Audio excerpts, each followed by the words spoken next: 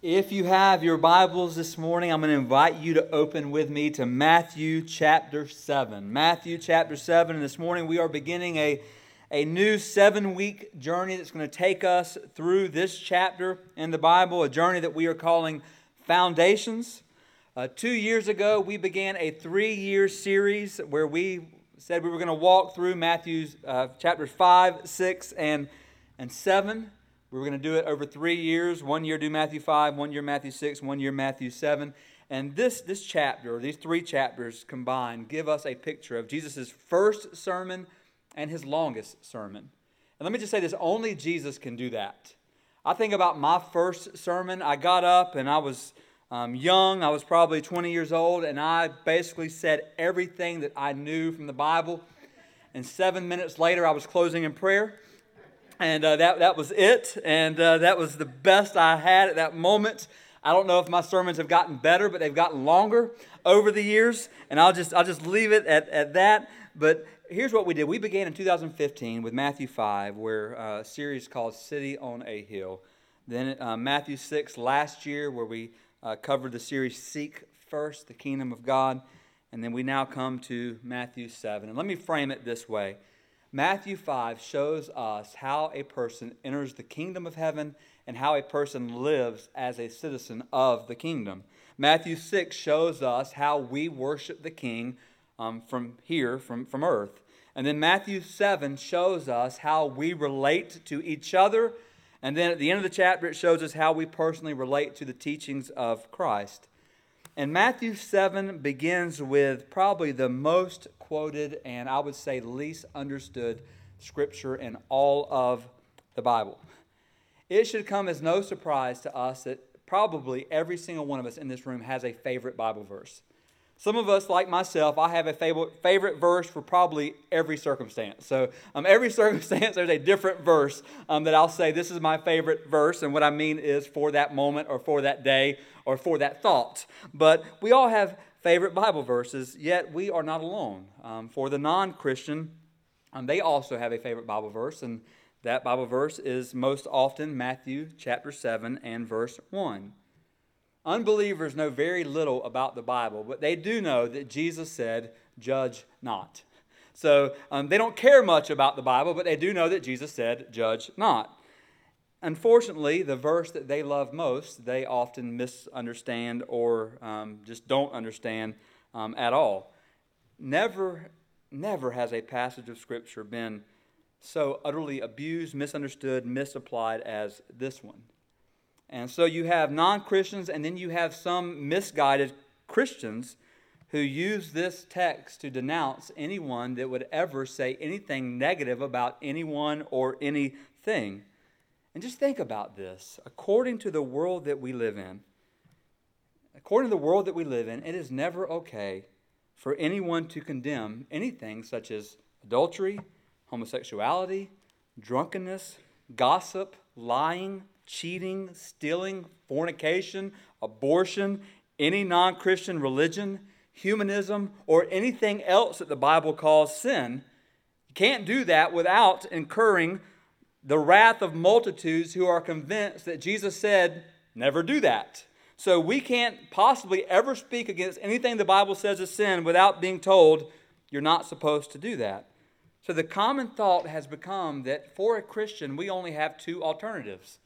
Number 1, either we keep our mouth shut, or number 2, we open our mouths and we are condemned by a world who says they don't believe in Jesus. So just think about that. And the irony, of course, is that in judging us for judging others, they are doing the exact thing that they are trying to hold us accountable for, which kind of becomes a little comical in that picture.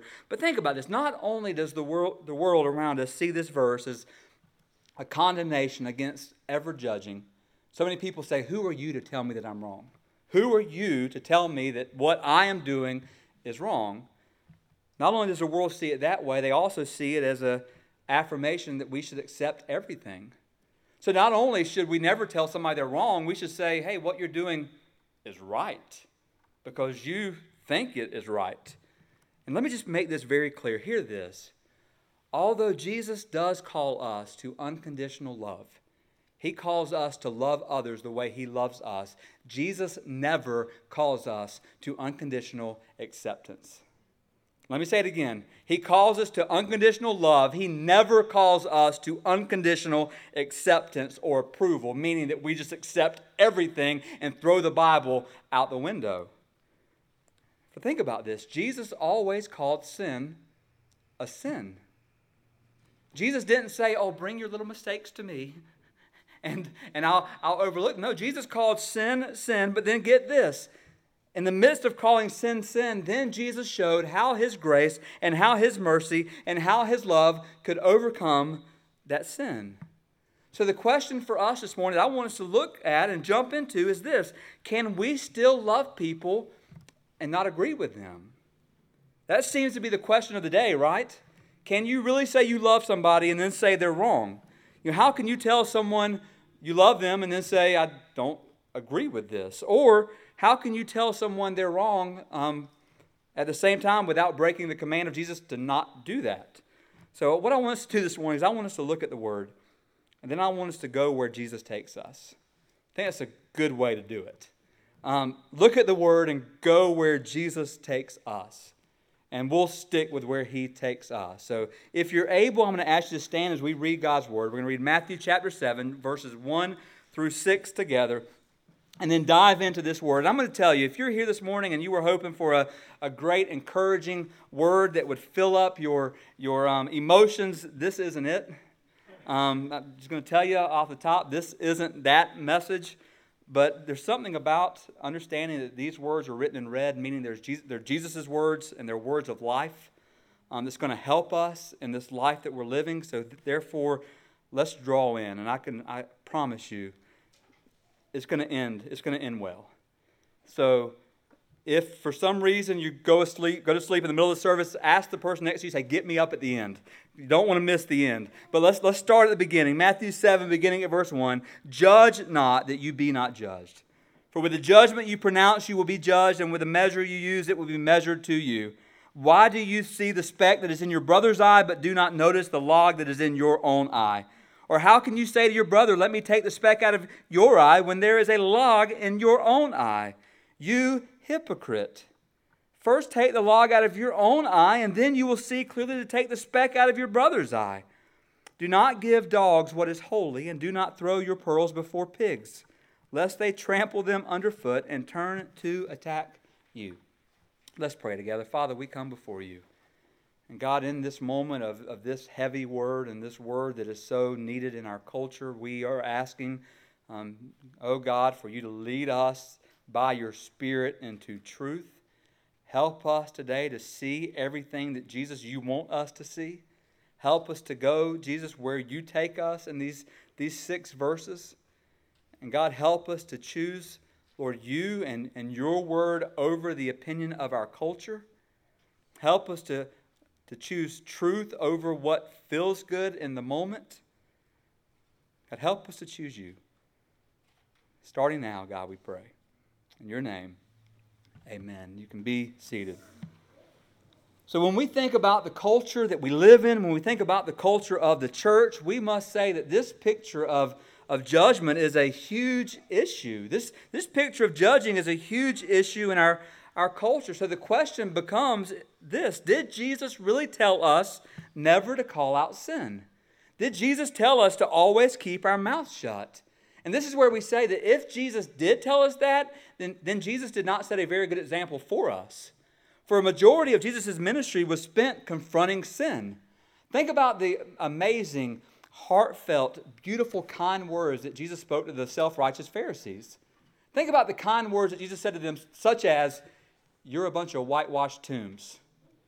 You are serpents. I mean, think of these things that he's telling them. So if the world's interpretation of this verse is wrong, and I'm here to tell you it is, the world doesn't have a clue how to interpret this verse, the question then becomes, what does Jesus mean? So what I want us to do this morning is I want us to unpack three truths that will help us navigate through this heavy and this misunderstood topic. And you're going to have 3 truths that are going to be on the screen. I want to encourage you to take notes so that the person next to you doesn't judge you for not paying attention to the pastor's message. So that will be a help, and at least pretend like you're taking notes so the person won't judge you. But we're going to just jump into these 3 amazing truths, or even deep and difficult truths. But like I said, it's going to end well. So the first is this: we must first see the restriction against judgment. So the first truth we have to see is the restriction against judgment. In verse 1, Jesus begins by saying, "Judge not, that you be not judged." And I think it's important that we understand what Jesus is saying and understand what he is not saying. Pastor Martin Lloyd-Jones says, "The command to judge is not a requirement to be blind. Jesus does not tell us to cease to be men by suspending our critical powers which help to distinguish us from animals. But he does tell us to renounce the presumptuous ambition to be God by setting ourselves as judge." Or according to D.A. Carson, neither does this verse command disciples of Jesus to be undiscerning blobs who never under any circumstance whatsoever hold any opinion about right or wrong. So what we're going to say is this: Jesus is not forbidding us to make declarations concerning right or wrong, good and evil, truth and error. He's not. And you might say, well, how do you know that? I know that because it's called context. Look at the context of the sermon and look at the rest of the New Testament. Just think about this sermon here in Matthew chapter 7. Right after Jesus says, "Judge not," he then goes on to command 2 more things. In verse 6, he says, "Don't give dogs what is holy, and don't give your pearls to pigs." So don't do that. And then in verse 15, he says, "Beware of false prophets." So the question becomes for us, how can we know who are the dogs and are the pigs? And how can we know who are the false prophets unless we are judging and are discerning? So the only way we're going to know that is if we are discerning and judging them. Or just think about the rest of the New Testament. In John 7, Jesus says, "Do not judge by appearances." That would be what not to do. I didn't include the rest of the verse. I wish I would have, but the rest of the verse says this. It says, "Do not judge by appearances, but," according to Jesus, "judge with right judgment." So Jesus says, here's what not to do: judge by appearance. Here's what to do: judge with right judgment. The rest of the New Testament is filled with verses that tell us to confront, avoid, test, look out for, and not welcome people, ideas, actions that are contrary to the gospel. And here's the problem. Here's the thing. I think we've got to be very, very careful in this area. For the temptation to be judgmental is very real and is very powerful. I was thinking when we were singing that song, "Your praise will ever be on our lips," and I was thinking, if only that was true. For how often is praise not on our lips and instead judgment is? How often are we not praising and we're condemning?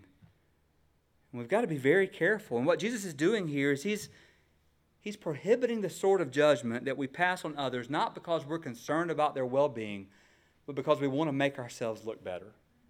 The kind of judgment where we say, if I can bring them down, then I can bring myself up. If I can squash them, then I can lift myself up here. And here's the problem. Anytime you and I get rid of the standard of God, and let me just stop there and say, do you know what the standard of God is? So if I were to ask you, what is God's standard that he sets for us, what would you answer? And of course, my answer would be Matthew chapter 5 and verse 48, where Jesus says, "You therefore be perfect, as my Father in heaven is perfect." That's God's standard, perfection. Here's what I know. I got up at 6 o'clock this morning. By 6:15, my perfection was gone for the day. That's what I know. By 6:15, gone. Didn't take long at all. And most of you understand, I'm sitting at the computer studying, and all of a sudden, the computer goes dead because I didn't have it charged. I mean, there it goes. Perfection out the window. It's gone. And most of us, we have that picture. And all of a sudden, the perfection goes out the window. But here's the picture. Here's the point for us. When you and I do away with God's standards, we will always substitute it with our own. The Pharisees did it, and so do we. But then when we give our own standard, then guess what? We become the judge of that standard. And we judge people based on how they fit what we think is right, what we think is wrong. All the while, what we are doing is ignoring the high and holy standard of God. So what I want to show you real quick, I wish it was up on the screen. I didn't have time to put it on the screen. But I want to show you 3 flaws of self-righteous judgments. 3 flaws that come about when you and I become self-righteous and when you and I judge. The first flaw is this: self-righteous judgment manifest or show a false view of God. So anytime we are self-righteous, it shows that we have a false view of God, that we don't see God the way we need to see Him. The word translated judge here means to condemn. What it means is that you come to a negative conclusion about someone and then you say guilty. So you have the negative conclusion, and then you not only judge, you're juror and you're sentencer, and you show them to be, declare them to be guilty. And here's what we have to understand today, brothers and sisters, you and I, we are not in the condemning business. If God needs someone condemned, He can do it without us. He doesn't need us to do it. He doesn't need our help. God will take care of it. So therefore, let us renounce the presumptuous ambition to be God, and let us realize, here's a good truth: God doesn't need our help. God doesn't need your help or my help to judge the world. But God, you must not have saw what they did to me. And God is saying, oh, you must have missed what you did to me. But we'll get to that in a second. But self-righteous judgment manifests a flawed view of God. But secondly, they manifest a flawed view of others. And what that means is this: you and I, as much as we can look at people's lives, we have no idea why they do what they do. We have no idea why. We have no idea what hurts, what pains, what circumstances people have experienced to make them who they are. We don't know that, but God does. God knows those things. And it's clear from the Word of God, get this, that we can only see what is on the outside. In 1 Samuel 16:7, God says, you, being man, being me, you look at the outward appearance, I look at the heart.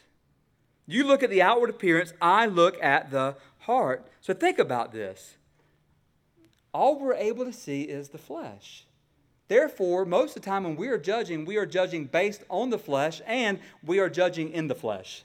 So we're judging on the flesh, we are judging in the flesh. It's kind of our problem. It's what we do in that picture.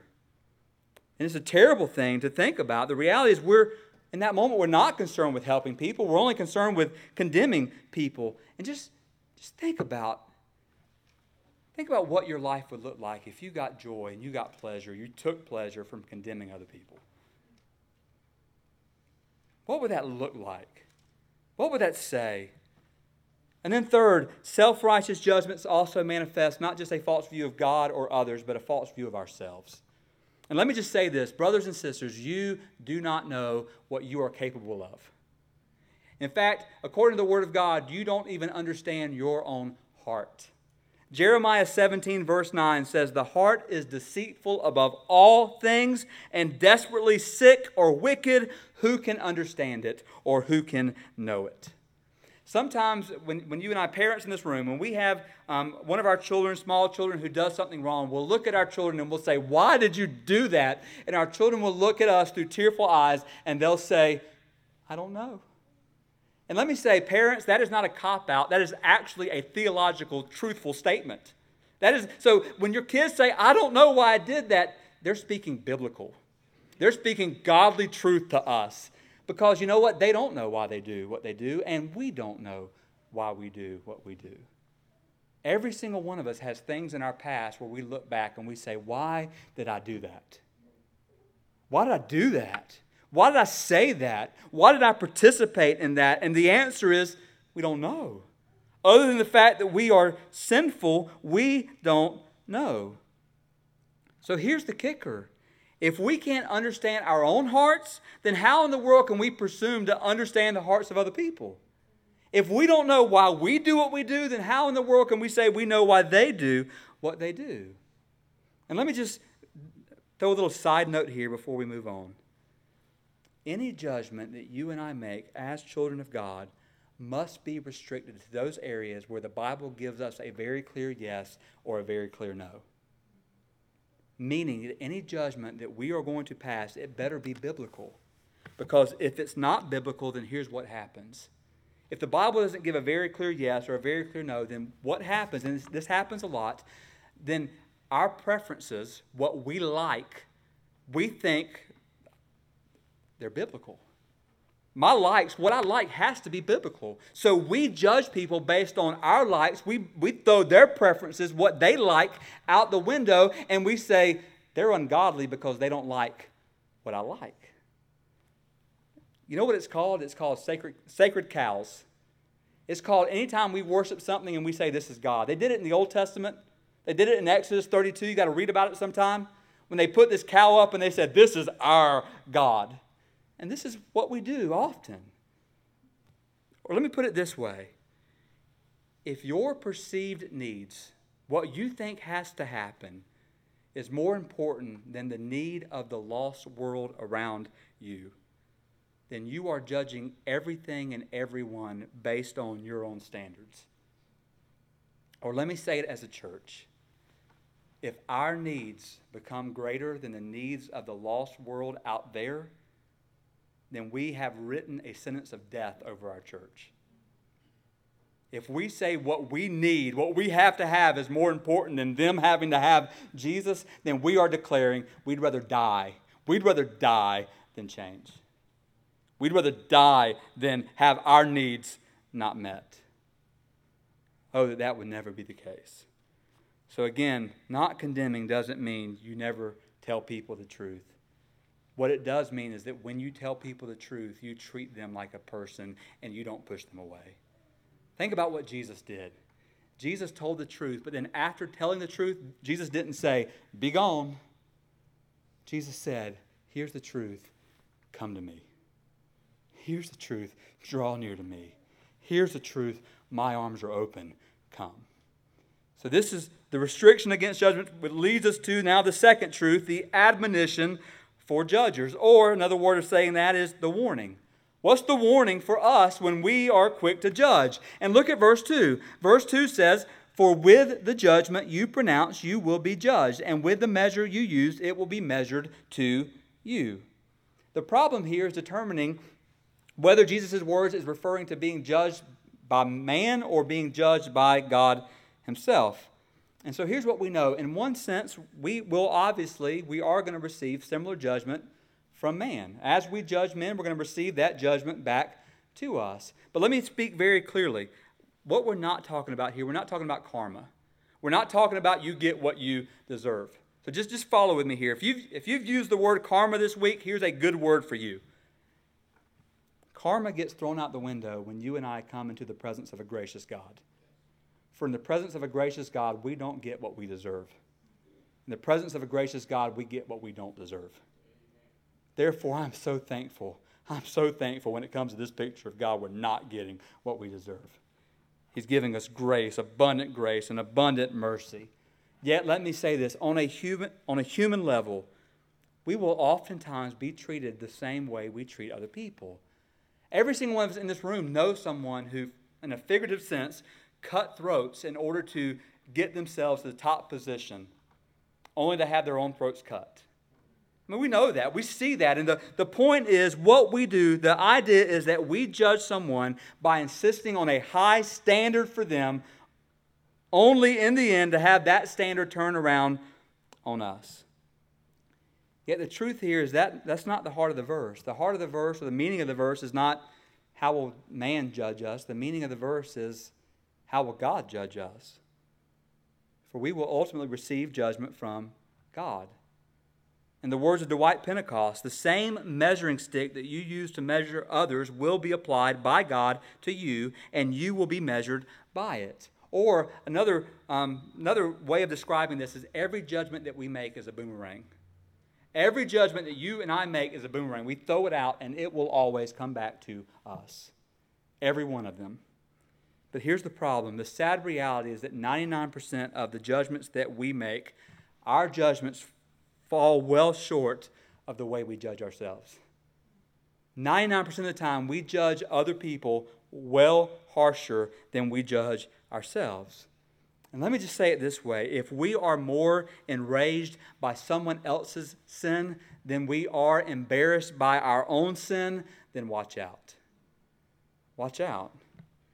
And the judgment that Jesus is talking about is twofold. Either number one, that we're going to be chastised here on earth by God for our sinfulness. It's done according to Hebrews 11 and 12, or Hebrews 12, and 1 Corinthians 11. It's done because He loves us.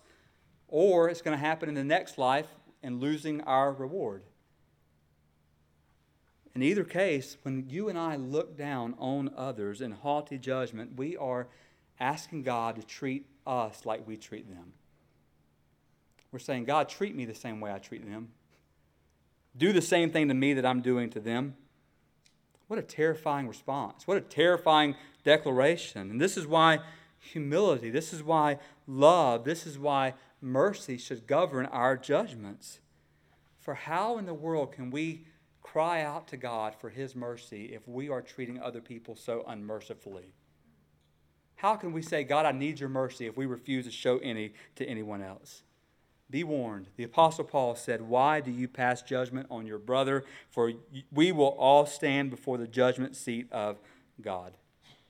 We must get to a place, brothers and sisters, where we refuse to pass final judgment on people for a few reasons. First of all, we're not God. Second of all, we fear God. We fear God, and we fear the day that we will have to stand before Him. And then third, we trust God. We trust that God is able to have the final word. He will have the final word, and He will do what is right. Once again, let me say it to us, God does not need our help. With the same manner that we judge, it will be measured back to us.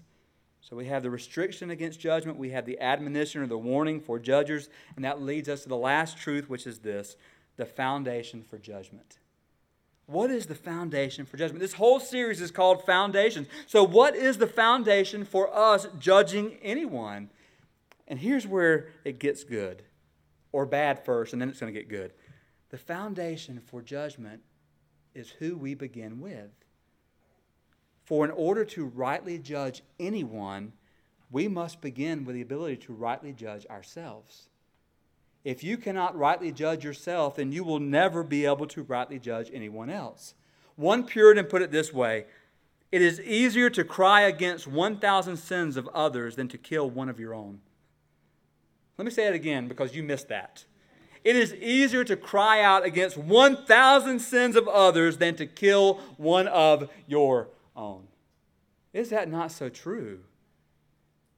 Good night we can put other people on the stand. And good night we can tell all there is to know about them, or we think we know about them, and it comes to us and then we want mercy. Just listen to the words of Jesus here. Look with me at verses 3 through 5. Why do you see the speck that is in your brother's eye, but do not notice the log that is in your own eye? Or how can you say to your brothers, let me take the speck out of your eye, when there is a log in your own eye? You hypocrite, first take the log out of your own eye, and then you will see clearly to take the speck out of your brother's eye. And let me say this again, the dead giveaway of how you know whether you are judging someone on the wrong foundation is this. If you are more enraged at their sin than you are embarrassed at your sin, then your foundation is either cracked or broken. Think about it. I was thinking this morning, this dawned on me, what does the speck represent? And what does the log represent? When Jesus says, you're looking at the speck that's in your brother's eye, you have a log in your eye, what does that represent? And here's the best thing I came up with. And if it's wrong, then I'm sorry, it was early this morning. But I don't think it is. I think the speck represents how hard we're willing to look to find the wrong in someone else. A speck. Just a speck. But you know what we do with that speck? We dissect it, and we know everything there is to know about that speck. It shows us how hard we're willing to look to find the wrong of someone else. And then the log shows us how unwilling we are to look to find the wrong of ourselves. It shows us how much we're willing to ignore when it comes to us. And what Jesus is doing is He's confronting us for failing to start with us, for realizing we must be embarrassed in our own sin for realizing there is a log in our eye. I love this. Jesus doesn't say, if there's a log in your eye, then deal with it. No, Jesus says, there is a log in your eye. Don't miss over that. Jesus is not saying you might have a log. Jesus is saying, no, there's a log there. Every single one of us in this room, there is a log in our eyes. We have to be reminded of that. I have to be reminded of that. I have to be reminded of how wicked and evil my heart can be. I have to be reminded. Sometimes I get people say things to me or about me, and I have to get to a point where I can say, that's all you got? I'm way worse than that. Ask Misty, I'm way worse. I'm way worse than that. You're being light on me. You're being easy on me. I'm way worse than that. And I know what's happening in this moment. Some of you are going, we need to follow him more. There's more going on that we don't know about. No. The point of that message is focus on yourself. Focus on yourself. Don't miss that. Some of you are going, man, I knew it. I knew there was something about that guy. I knew he was shady. We all are. We all are. And we're all in need of the grace and mercy that God alone can give us. And therefore, when we are called to judge other people, what we realize is that we are so sinful and we are so needy and we are affected with the same disease that they're affected with. And because of that, we start with ourselves and we stay there. And then we're able to address others. I see this happen all the time in church. You just judge me and I'm going to judge you. All the time in church, people come up to me after a service and they say, man, that was such a good word. The whole time, all I could think about was that person. All I could think about is I was just praying for them the whole time that they heard it. Or we come and we say, man, so-and-so should have been here. They needed that word so bad. And here's the point. First and foremost, the word is for you. Before anyone else, it is for you. But you know what we do? We sit in church and we go, nailed that one. I got that one covered. If only so-and-so was here. Or we're sitting there as a husband and wife and we just elbowing like Brandy's doing right now to Dean, elbowing. Listen, Dean, pay attention. Don't miss it. I saw that, Brandy. Pay attention. Don't miss that. I'm sorry, Dean. I'm sorry. You're a great sermon illustration. I just can't help it. But, we do that. We focus on other people when the reality is first and foremost, the word is for you. When we come to the Word of God, the first question should be, God, what are you telling me? Not, how can I use this to condemn them? God, what are you telling me? And here's the point. When we see ourselves for who we truly are, only then can we see other people for where they are. And when we have reflected on our own sinfulness, and then when we have reflected upon how much God has lavished His mercy and His grace upon us, it should then impact the way we respond to others. Meaning, God, I'm under sin. You've lavished your mercy on me. So because of that, I can't look at somebody else and say, they're condemned. No, God, they need your mercy. They need your grace. They need your love. Let me say it again. Christian love is not blind. God never says ignore the faults of others, ignore things that are not true. But God does say take care of your own faults first. Take care of the log in your eye first. In the words of Pastor Paul Tripp, he says, sin plays havoc with our own spiritual vision. Although we are able to see the sin of others with specificity and clarity, we tend to be blind to our own sin. And the most dangerous aspect of this already dangerous condition is that spiritually blind people tend to be blind to their own blindness. Let me say it again. Spiritually blind people tend to be blind to their own blindness. Therefore, let us in this moment, with the help of God, examine ourselves. There is no judgment on earth as beneficial as judging yourself. So where do we go from here? And I thought this morning the best place we could go from here is to the Word of God. And to Psalm 139 and the words of David. In Psalm 139, verses 23 and 24, David says this, "Search me, O God, and know my heart. Try me and know my thoughts, and see if there is any grievous way in me, and lead me in the way everlasting. We're going to end this morning. We're going to put that verse on the screen. And in just a second, we're going to repeat that together as a prayer. But before we do so, let me just say what we're saying. We're saying to God, not search that person next to me, God, search me. Not just part of me, not just some of my heart, God, search all of me. Know me and help me to know myself. God, try my thoughts. How am I thinking to other people? What are my thoughts concerning them? What are my thoughts concerning you, O God? And then, God, see if there is any grievous way in me. That's when it starts hurting. And then lead me in the way everlasting. And the way everlasting is the way of life, the way of love, the way of hope, the way of help, the way of mercy, the way of grace. God, I want to go there. And I want other people to go there with me. So we're going to say this together. I'm going to ask you if you can to stand. And then we're going to pray together and ask the musicians to come forward as we enter into a time of invitation and consecration. But let's just say this together. As we say it, let's just ask God to do this in our lives. So join me. Search me, O God, and know my heart. Try me and know my thoughts. And see if there be any grievous way in me. And lead me in the ever. Let's pray. Father, we come before you. And God, we are a guilty people who miss the mark, who fall short of your glory. And along the way, God, in the midst of doing that in our lives, we've gotten good at condemning everyone else. Forgive us, O God. Forgive us. In the words of the old hymn, it's me, O Lord, standing in the need of prayer. It's me in this moment, God, standing in need of your forgiveness and your mercy and your grace. And thankfully, O God, your word says that if we confess our sins, you're faithful and just to forgive us and cleanse us of all unrighteousness.